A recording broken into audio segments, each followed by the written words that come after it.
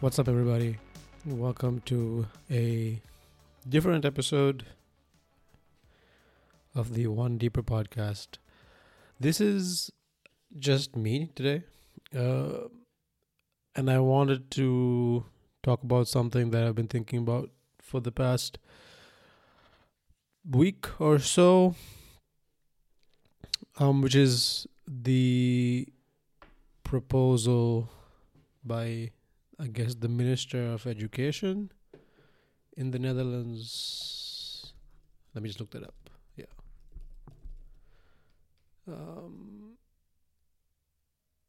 What's his name? Yeah. Robert de Graaf. Anyways, so the idea, I guess, here is to make the tertiary education, so the education in Dutch universities, at least in the bachelor's level, if I understand it, to be taught predominantly in Dutch as a rule.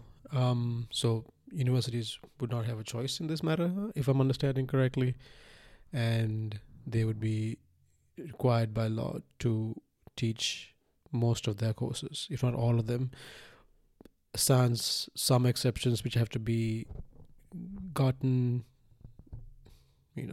by from the minister itself, by instead of rather, with some exceptions, you have to teach everything in Dutch.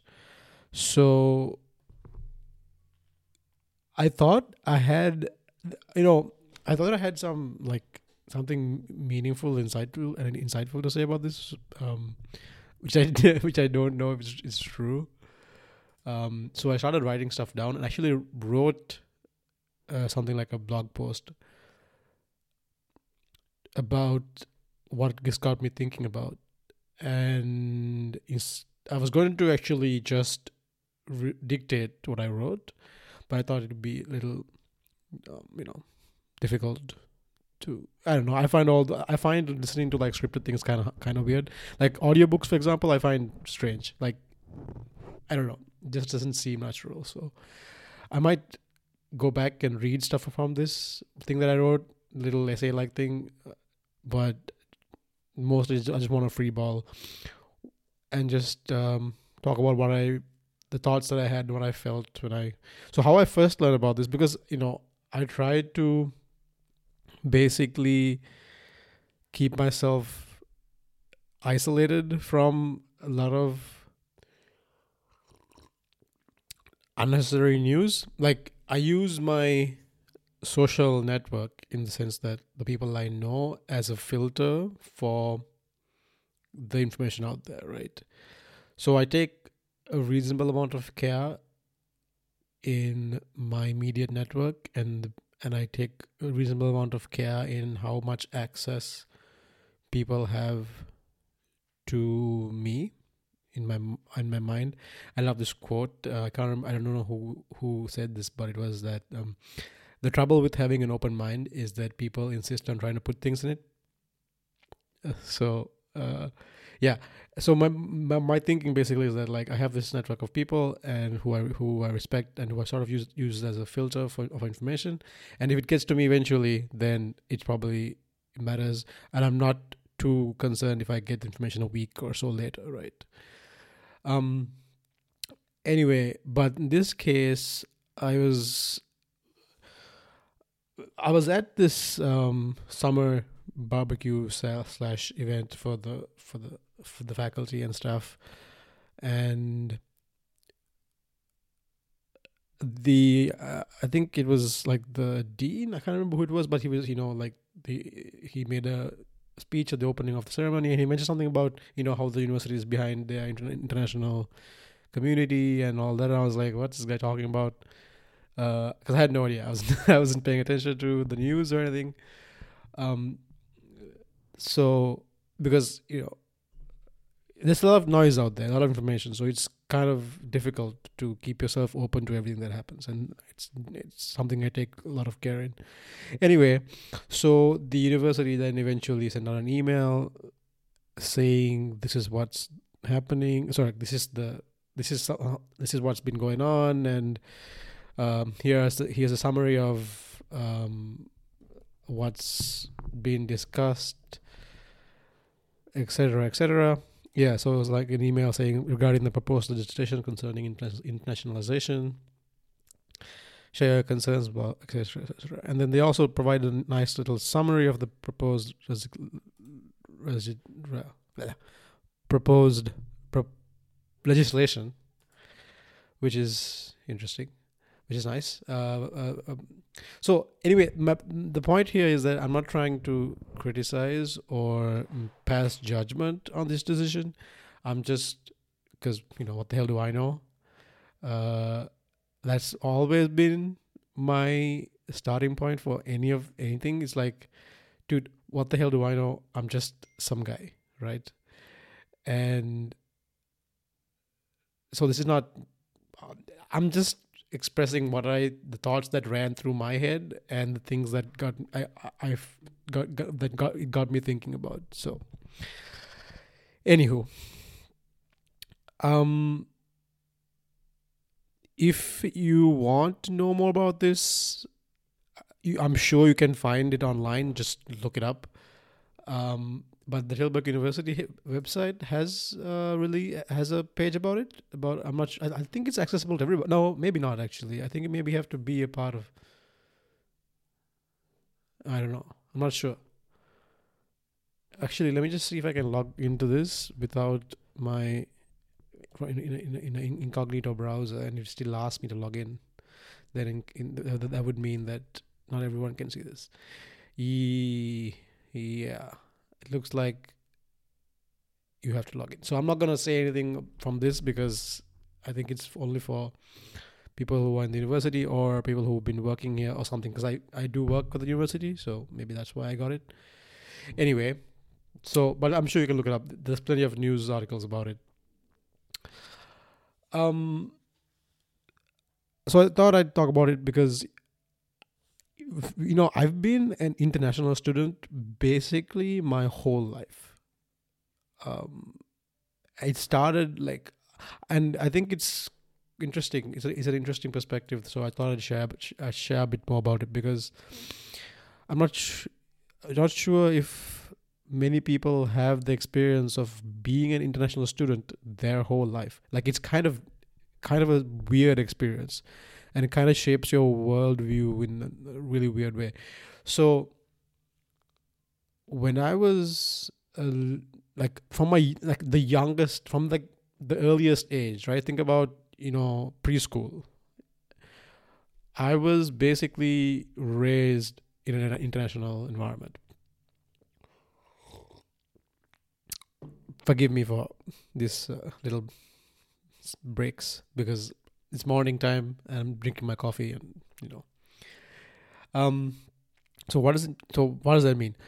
So just to take you back a little bit, I was born in Sri Lanka in 1991, and that was a year. So Sri Lanka was in the middle of this insane civil war, right? Okay, I'm not going to go into details about the war and about who did what and when and why, because that's just a hornet's nest that I don't want to poke right now, because it's way above my pay grade. But anyway, the war would only end, again, I'm not saying good guys won, bad guys lost. I have no, it's too complicated for me to make comments on that. But the war would end only 18 years after I was born. So I was born in the pretty preposterous situation. And just to give you an idea about the war, just plug in the most gratuitous violence you can imagine from anything, from the war that's going on right now in the Ukraine. Of course, I'm not comparing them. I'm not saying they're the same, but just violence when it comes to bloodshed, rape, murder, put it all out there. So both sides, right? Like, and if you want to get a more of understanding about um, the war in Sri Lanka, it was like a 20 something 30-year war, and how it started, I will put links in the description.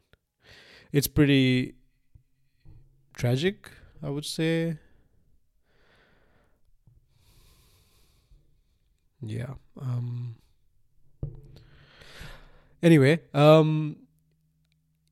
read about it. And I also want to make a small aside for people who may not actually be that versed or sort of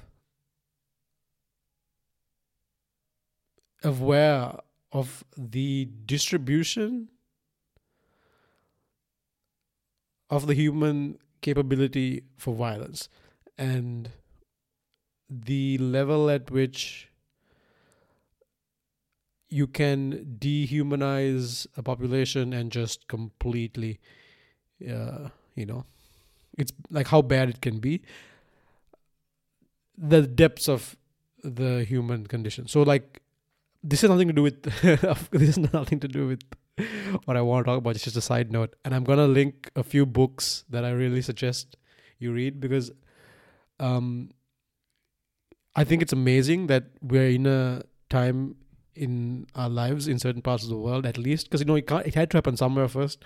I'm glad there are parts of the world where the violence like this is so rare that you just don't understand, you just don't have a frame of reference for how bad it can be. So I'm gonna recommend a few books and put them in the description. I'll just say them now. I would recommend the book Columbine. This is a deep dive into the Columbine school shooting, and then a dive into behind the minds of the shooters.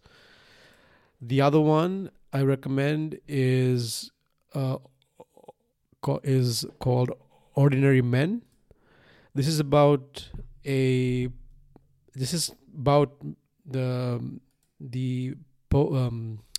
Nazi occupation of Poland. Jesus, please tell me I got that right. It's been a while since I read this read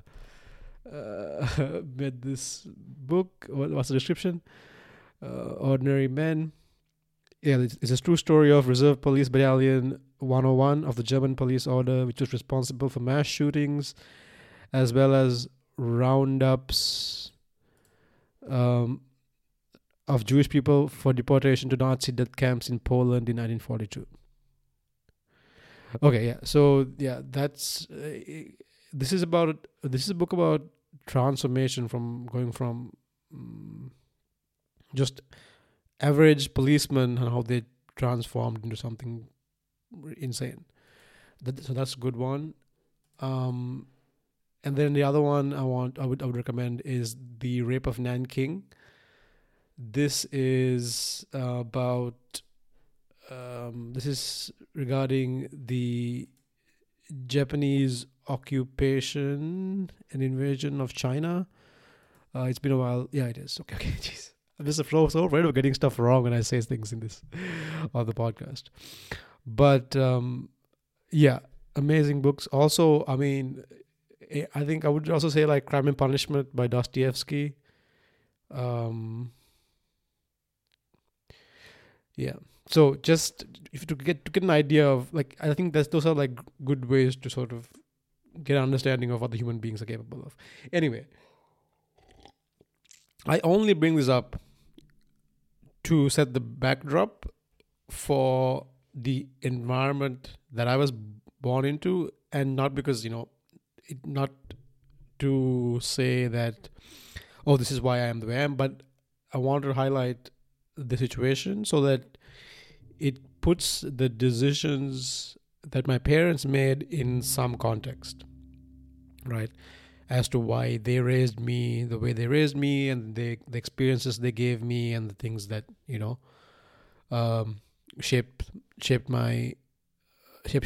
a lot of my outlook and my values. Not to say that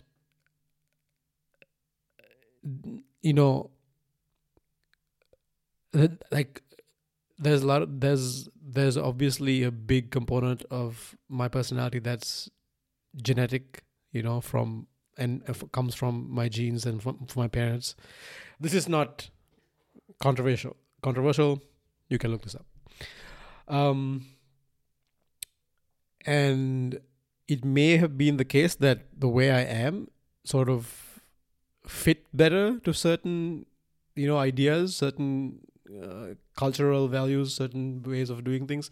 Like, for example, the Western ideal of being able to just speak your mind, say what you have to say, you know, um, not having to be afraid of what you think and who you are. Like those, I could have like, it feels like those were something that those are like things that I could have written or like could have come up with. Not to say like those ideas that I came up with, but like because they just fit so well with my personality. Um, and like I've never enjoyed being told what to say and being told what I should think and shouldn't think, right? um Anyways, so I was born in this backdrop where my parents would have, like, I've spoke to them about this quite a bit, and I've asked them, okay, so like, why did you raise me in the way you did? Why did you do what decisions did you take? And so consider that I was born in this situation where, like, okay, I'm born, right? Like, so this, I'm born to two parents who are like, at the time I was born, I would say they were probably lower class or lower middle class, maybe, right? But Sri Lanka is a kind of, at the time, was a pretty fucked up place because, on the same day that I was born, just to the north of the country, where all this insane war and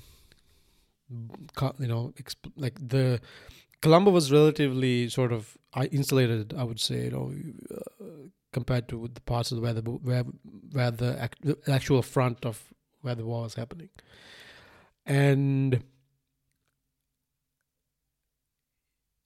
I don't like.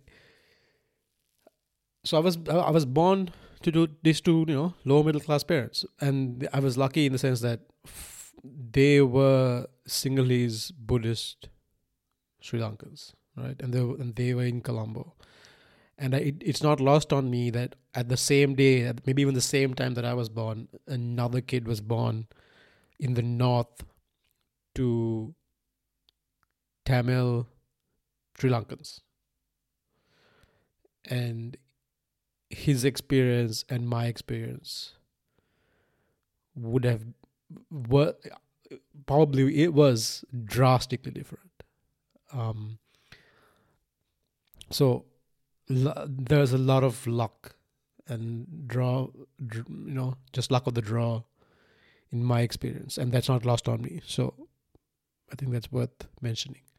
Anyway, so imagine having a kid in the situation, right? There are car bombs, suicide bombers, like banks are getting bombed, government buildings are getting bombed. Like it's dangerous to go out at night, like blackouts, we routine blackouts, so that we have, the city is safe from air raids. Like, I have the distinct memory of seeing anti-aircraft like launches, these little red beams flying, like glowing out into the night sky. So that's like, so that was the environment that I was born into. And this has been, and by the time my parents had me, they had they had already been dealing with this reality for a while. And before that, when they were kids, they had another whole nightmare of communists and hanging people from power lines, and it's that was their experience, and they had to make some decisions about, okay, how are we gonna raise this kid and make sure he has a life, like he can make something of himself. So from what I've gathered from at the time and even into this day, they had a lot of admiration for the West, right? Like my grandfather spoke perfect English, like my dad's dad. I never got to meet my mom's dad because he died, I think, just before my parents got married in an accident. So my grandfather spoke perfect English, and he worked with British nationals, and so he had a great deal of admiration for the West, and I think he imparted some of that to my dad. And it's weird. I don't know where my mom got this from, but because her family and her parents were very traditional Sri Lankans, right? And they moved from a really small town. Like my mom tells me that like her dad, he was really educated. Um, yeah, man, I remember, I forget his occupation, but he was well educated, and then at some point they were living in this small town really far from the main city of Colombo, and my grandfather decided, like, okay, we're gonna sell this land, we're gonna make a high risk play, move closer to Colombo, put our kids in like new better schools, etc. And so I don't know. Anyway, but the point is they saw the West as a form of liberation, right? They had a great deal of admiration for it, and they still do. So they were like, okay, well, what if we just prepare this kid to be useful there, right? And this, in a weird way, made them outliers or like they had trouble actually fitting in even with their own families. So even the immediate family for my parents, they weren't too happy about this decision, and they weren't too happy about like how they behaved as well, because they seemed like two people who were shunning all the like traditional Sri Lankan values, even though it's not true at all. Like my parents are two of the most traditional human beings, like Sri Lankans, I've ever met, and they were just making a very practical sort of like calculation, and I really admire that. Like they just looked at the environment, looked at the future. They were like, okay, let's make a pretty bold claim. It's okay if my sisters and cousins don't want to think I'm like, I don't know, some sort of race betrayer or something. Let's just make sure this kid has maximum opportunities. And yeah, so they sort of they got a lot of flack for the decisions they took. Right. So the main thing that they did was educate me almost exclusively in English, right? And it's a weird sort of thing. So if you've never heard of what an international school is, I'll place a link to a description of it. There's a nice Wikipedia article about it. And so basically, an international school, it's not like it's weird because like there's not really something as an international school in the sense that, what does it mean? Because internationals, like there's no place called international, right? International is not a place. International is a what, I don't know what it is, but it's not a place full of people that have its own culture, right? I don't sort of understand what this international culture thing means. I think it's just It's weird. I don't know what that means. Okay, I could be wrong. I have no idea what it means. But it's not a place. So international schools weren't teaching us something international. They were teaching us something about a very particular kind of national, or a different national, which in the case of Sri Lanka was British. Now Sri Lanka has had a long history with the British. We got independence in the 1960s. Wait, God, I am so terrible. Please no. Sri Lanka Independence Day. Jesus Christ, when is it? I'm terrible. Fucking Christ. No, not the date. In 1948. Jesus. Oh fucking. See, told you, I'm a terrible Sri Lankan by all by all metrics. Anyway, so we had a history with the British, and we also had a long history with the Dutch. So I wonder if there's a is there a Wikipedia page for this Dutch occupation, Dutch not occupation, Dutch Sri Lanka, Dutch Ceylon. Yeah, there's a Wikipedia article about it. Nice. Okay, I'll definitely share that. It's interesting. Long history with Sri Lanka. The Dutch have. So does English. But anyway, so when so the main education model that is followed by international schools, at least when I was in school, so I left school in 2009, so it's been a while. I'm fairly certain it's still the case, because the school I went, my second high school still exists, so I'm pretty sure it's the same thing. So it's basically a British curriculum of education, and you sit for the Cambridge or Edexcel O level, A level thing,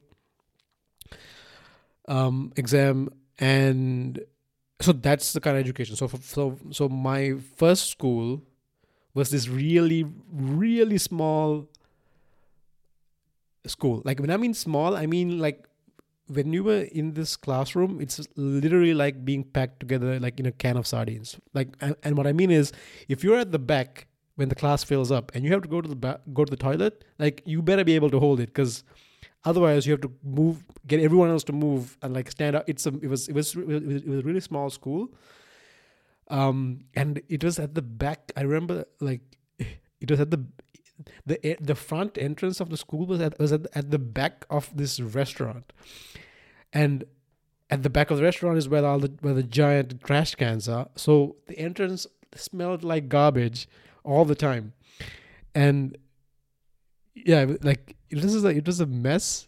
But it was my first school, and it's where I learned my ABCs. But the point is, this was an international school that my parents could afford, right? So at this time, my parents are still sort of trying to get their shit together. I mean, they had their shit together, but they were just like a young couple, trying to like get the act together. And an international school curriculum, like I said, even at the time, is just a British English curriculum, right? So I learned English from old books, from like all old British books that are used to teach British kids English, right? So in the books, you'd have very British things, right? Like British, like like images of British, like family having breakfast, or like what they do when they go out with their parents to the zoo, or like the market, or whatever, right? And then here's the language, and here's how you do it, and here's what you use, like, etc., etc.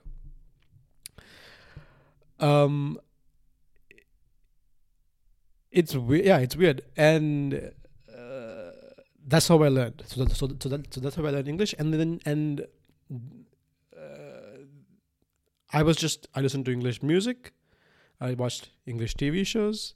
I watched and old. So the thing is, everything, because think of Sri Lanka as a small, tiny island, right? So like it is, and we get everything late, right? So when I was watching TV shows, I was watching TV shows and movies that were like 10 years old.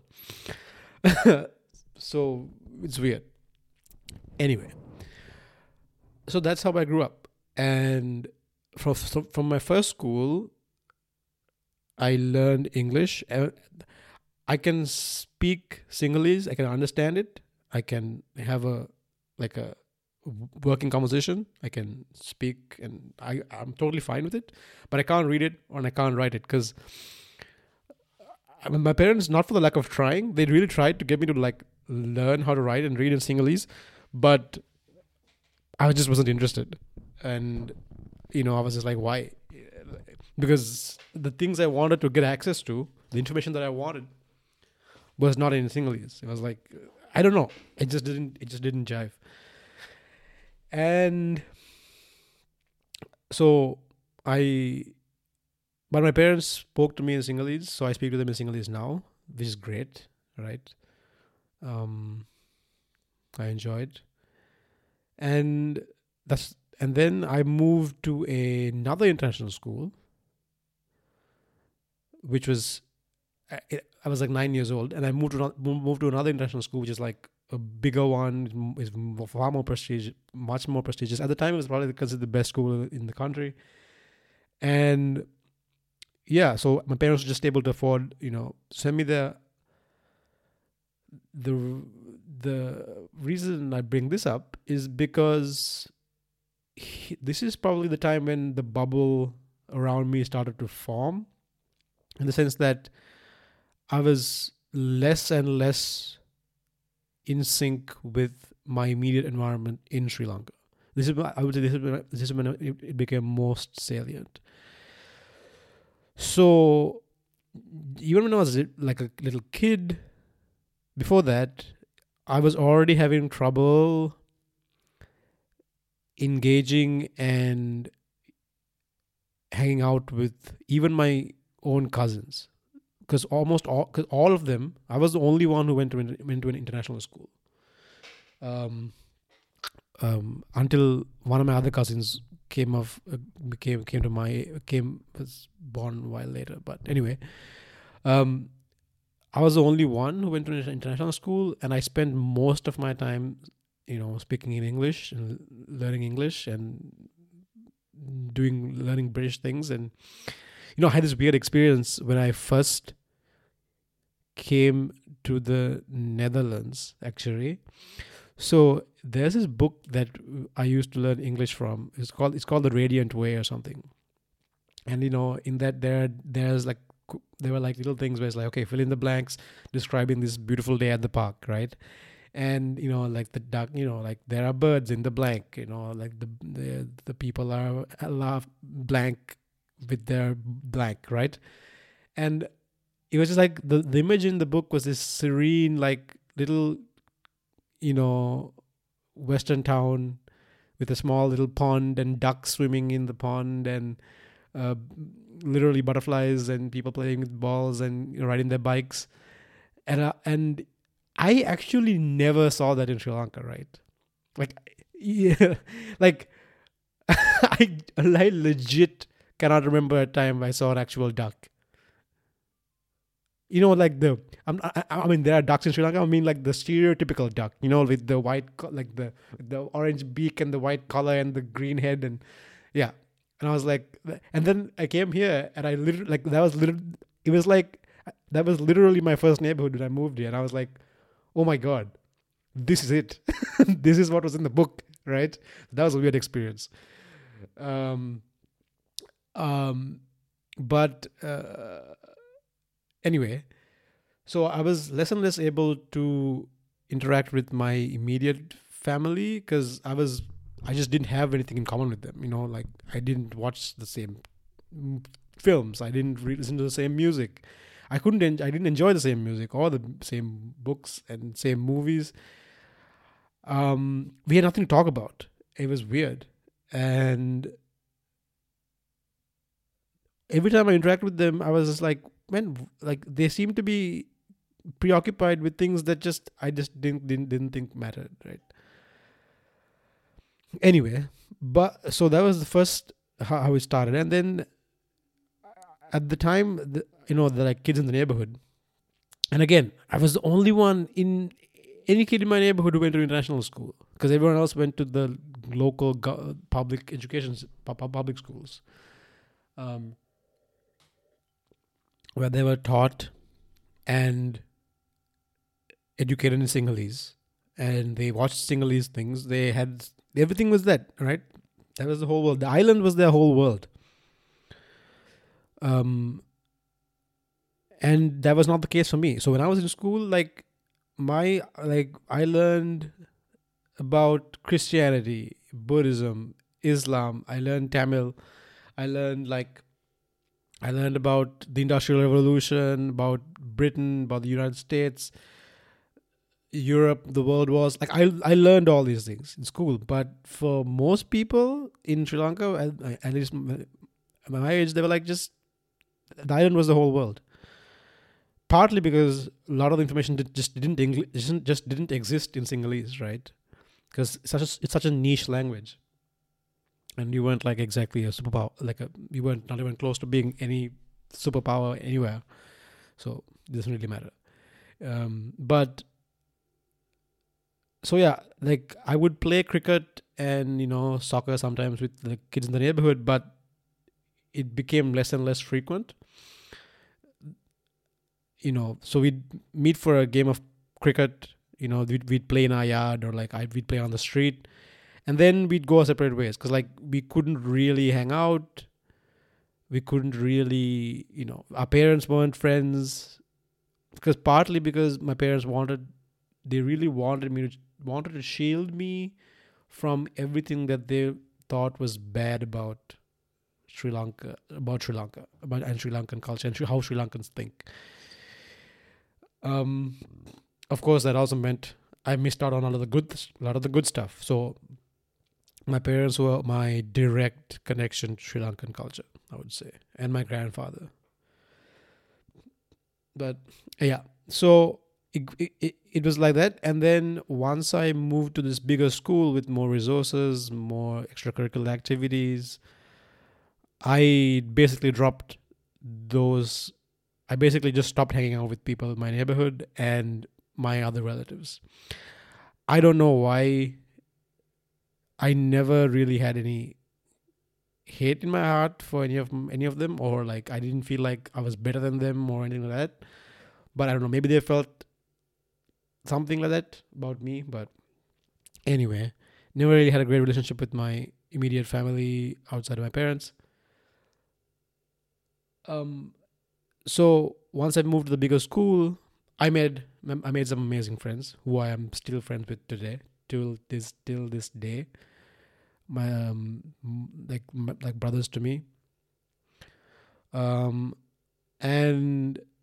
but the school had more stuff, right? We had more. We had a cricket club, basketball. We had our own giant library of books and videos and movies and DVDs, and it was way bigger. It was just a bigger place, and it consumed pretty much all of my time. When I was not in class, well, I was a terrible student, but that was not the point. When I was not in school, I was playing cricket with the school team, and I played cricket and I practiced 5 times a week. So if I'm not in class, I was with them, and then when I'm not practicing with the school team, I was practicing outside of school with a coach, who it was basically just me and him and some other kids, and we spoke in English. I couldn't hang out with the other kids either because it just didn't fit. So I was sucked into this bubble completely by the time I was I would say 12, 13, 14 years old. And at this time it was for me, and my parents were able to their fortunes were getting better. They got lucky and they worked really hard, so they will be able to give me more access to things like books and TV shows. When it came to books, my parents, there was no book was too expensive, and no book was out of bounds. I could read anything I wanted. All I had to do was ask, right? And that was unbelievable because my parents worked a lot, and I spent a lot of time alone when I was not in school. So books were my friends, right? And the characters like in Harry Potter were my friends. for a long time. Um, and then video games were a thing. I remember getting my first computer. So all these things happened, and things changed. And this whole time, I'm trained, so I'm basically insulated from the rest of the Sri Lankan community, and the situation in Sri Lanka eventually, improved. The war came to an end in 2009, and after a while, I would say, by the time I was 17, 8 years old, I would say I was more American / British than I was Sri Lankan or Sinhalese. Even though my birth certificate and my passport says otherwise, it was difficult. It was different. It was difficult to fit in, and I think it's the upbringing, but also just the way I am. Right, I am a very just I want people to be whoever they want to be, and I have always had trouble with authority and just people telling me what to do. So it sort of fit very well with sort of some very American ways of looking at the world, right? Not all Americans like this, obviously, and I don't know. It's like a romantic notion maybe that I had, because I know what did I watch when I was a little kid, man? I watched the Knight Rider and A Team and the GI Joe and He Man, and and later I went House, as I got older, and all these things, and I watched anime, and I watched all these heroes do things that they wanted to do, and I was like, okay. Anyway, so I moved to America when I was 19 to go to university. So yeah, and then I was an international student. So basically, I've been an international student my whole life, right? And now there's so the upside is that I like the way I see the world. I like a lot who I like. It was not always the case, but now I'm slowly starting to actually like and enjoy myself, like the person I am. But it's weird because I don't know where I belong. It's kind of strange. Even though I was raised to be an international person, there's no international place. It's not a place. It's not somewhere you go and it has its own.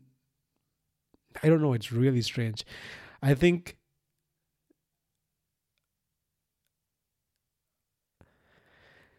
yeah, it's weird. You go because even though, let's say I have a lot of Western ideals, classical,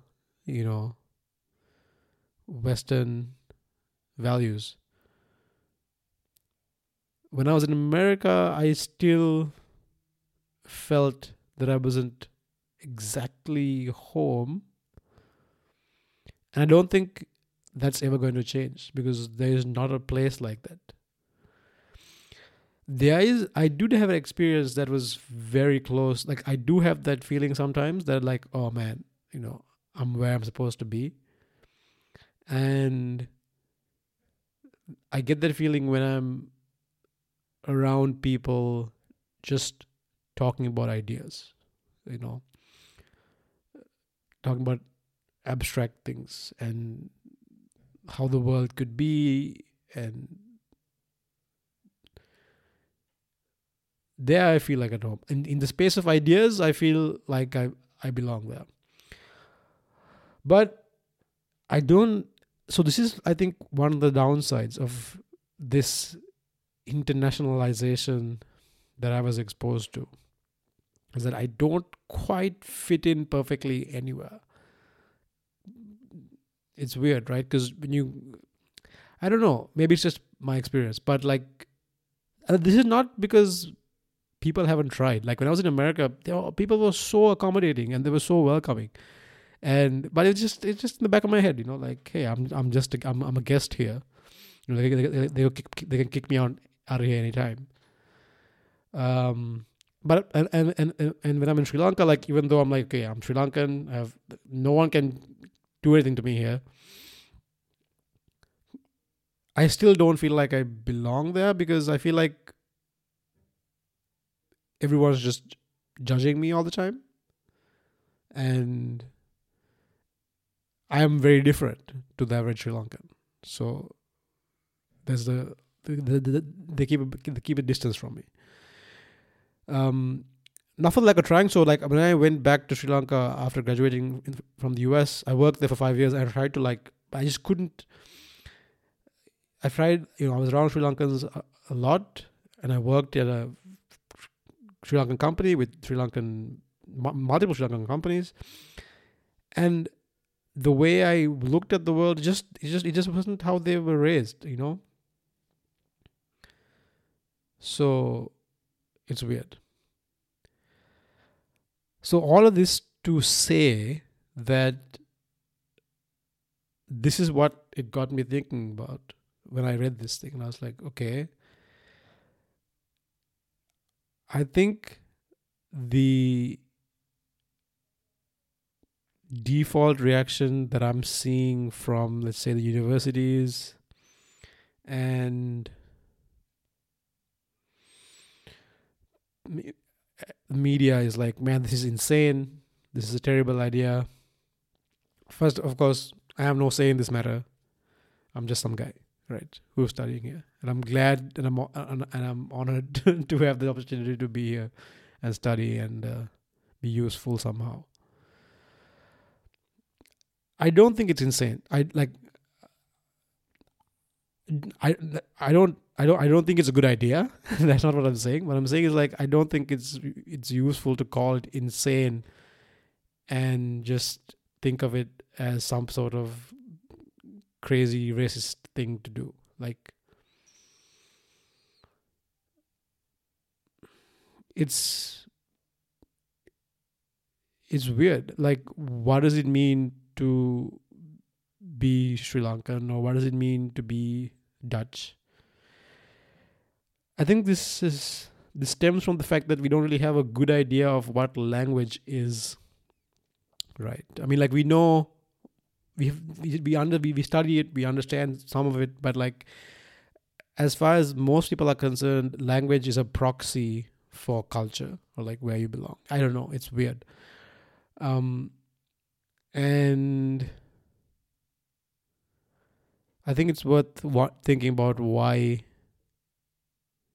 people would be in favor of something like this. Personally, for me, like Sri Lanka did something very similar, which caused a lot of problems in Sri Lanka. So I'm not saying it's going to be the same here because, who knows?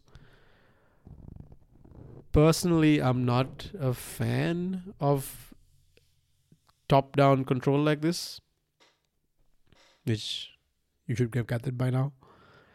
I think universities should be free to choose what they want to teach and how they want to teach it.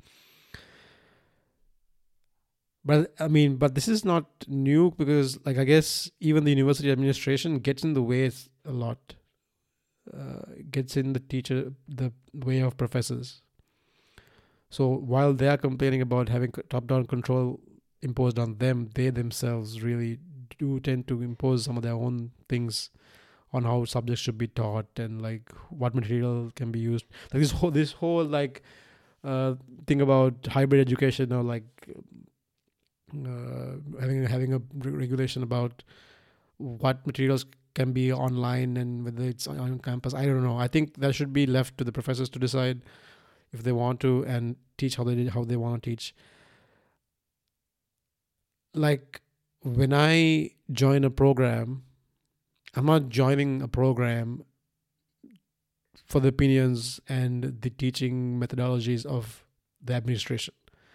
I look at the program, I look at the professors who are in the program, I look at their background, their research, their classes, what they want to teach, and then I'm like, that's how I base my decision on whether I want to come to a program or not, right? Not, you know, not not if the administration has given professors some training on, I don't know, debiasing. That doesn't matter to me.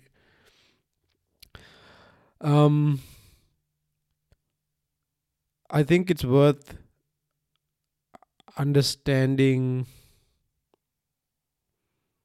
why this was proposed and why they think it would be, why that, like, most the public would be okay with this in the Netherlands.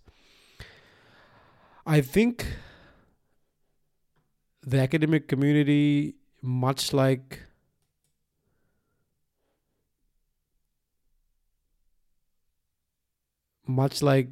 my experience in high school, can be a bit of a bubble. It seems preposterous for the university population, or professors and the administration, for this to be proposed. But I think they're a little too disconnected sometimes from the immediate world we live in. So if something like this is a surprise to you, if this seems something completely out of left field, I think maybe that's more of a reflection of the academic community being more and more disconnected from the general public than anything else.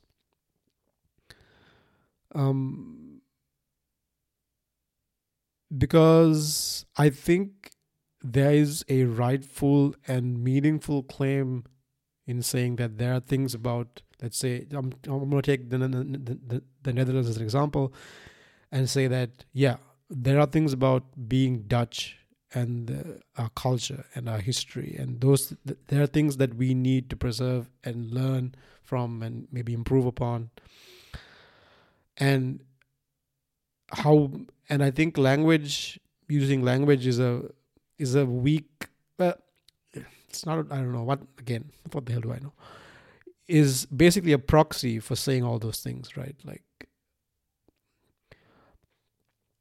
even though the direct sort of overt claim here is that the need to reduce the number of incoming international students, okay, I understand that. Like, it's been kind of rough. It's just a small country, like, I don't know what all the calculations are. I'm just talking about what I think. I just don't like the idea that of this of being forced to do something like this. Like, the department that I'm involved with, it has so many international professors there, and the subjects that we learn are so quirky and interesting and technical. I don't know how you would fill all those positions with the prerequisite that everyone be able to speak and teach in Dutch. That seems kind of insane. But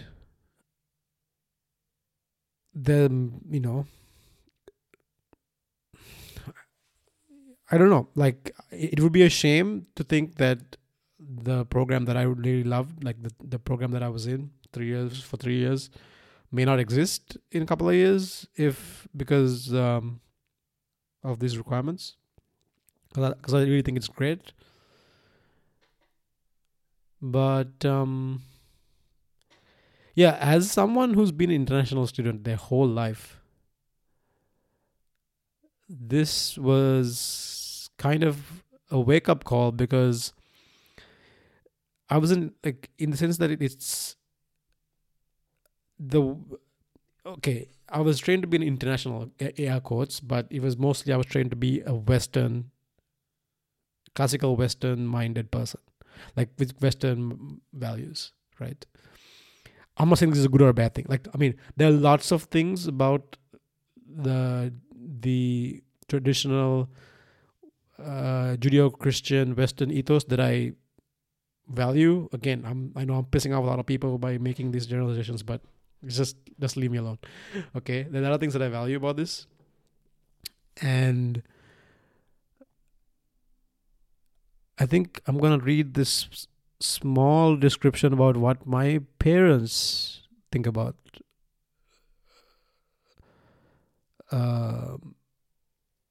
the West. So for them, they see the West as a place where people can just get on with their lives. They associate the West with a lack of corruption and a place of fairness. They associate the West as a place where the law applies to everyone equally, no matter who you know or how much money you have. And finally, and perhaps the most important association they hold, is that the value the Western world places on education. They see the West as a place where education, skills, and hard work are the only preconditions for belonging there. So those are a lot of things, a lot of the same associations that I have with democratic, liberal Western society. And this is a bit of a wake-up call, because for me, I'm starting to see this as the West trying, because lately there has been, from what I gather, this sense that because of this weird, everything's racist, everything that ever happened that's good in the Western world was because of all the terrible things that white people did. Like, I don't know. That's this idea. So like there's been this sort of devaluation of many of Western democratic liberal values that I actually was trained to grow up with, that have been under attack. I think I see this as a reaction, like trying to defend itself. And I can't disagree with that. I think there are a lot of things that we need to appreciate and love and nurture and transmit to the future generations about some of the great things that have been accomplished by nations like the Netherlands. Good and the bad, man. Yeah, so I understand this sort of reaction. And I think it's useful for the academic community to understand this too. Because I think universities have lost their goddamn minds in some aspects of this insane push to basically sterilize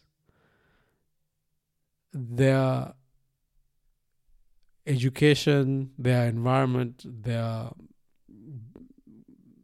buildings of anything to do with where they're actually based. Like, I love Tilburg University. It's given me so much, but it's kind of eerie because you would not be able to tell you're in the Netherlands if you just walked around the university.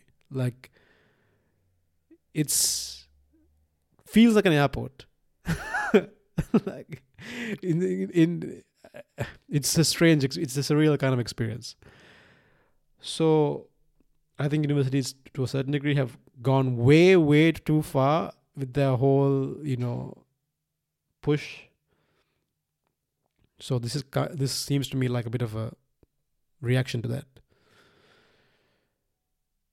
Like, I have seen, so there are on campus, I've seen the Dutch flag being flown just once a year, which seems kind of strange. I don't know. You say what you want about that, but I don't know. Like, we want to make everyone feel welcome, but there's something wrong with being proud of your nation and things that you accomplished and your culture and your values.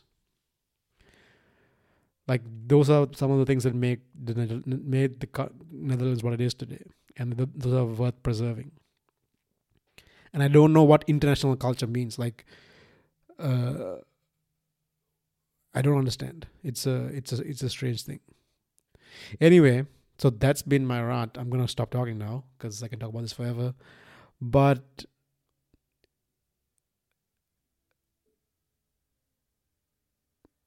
yeah, that's it. Thanks for tuning in.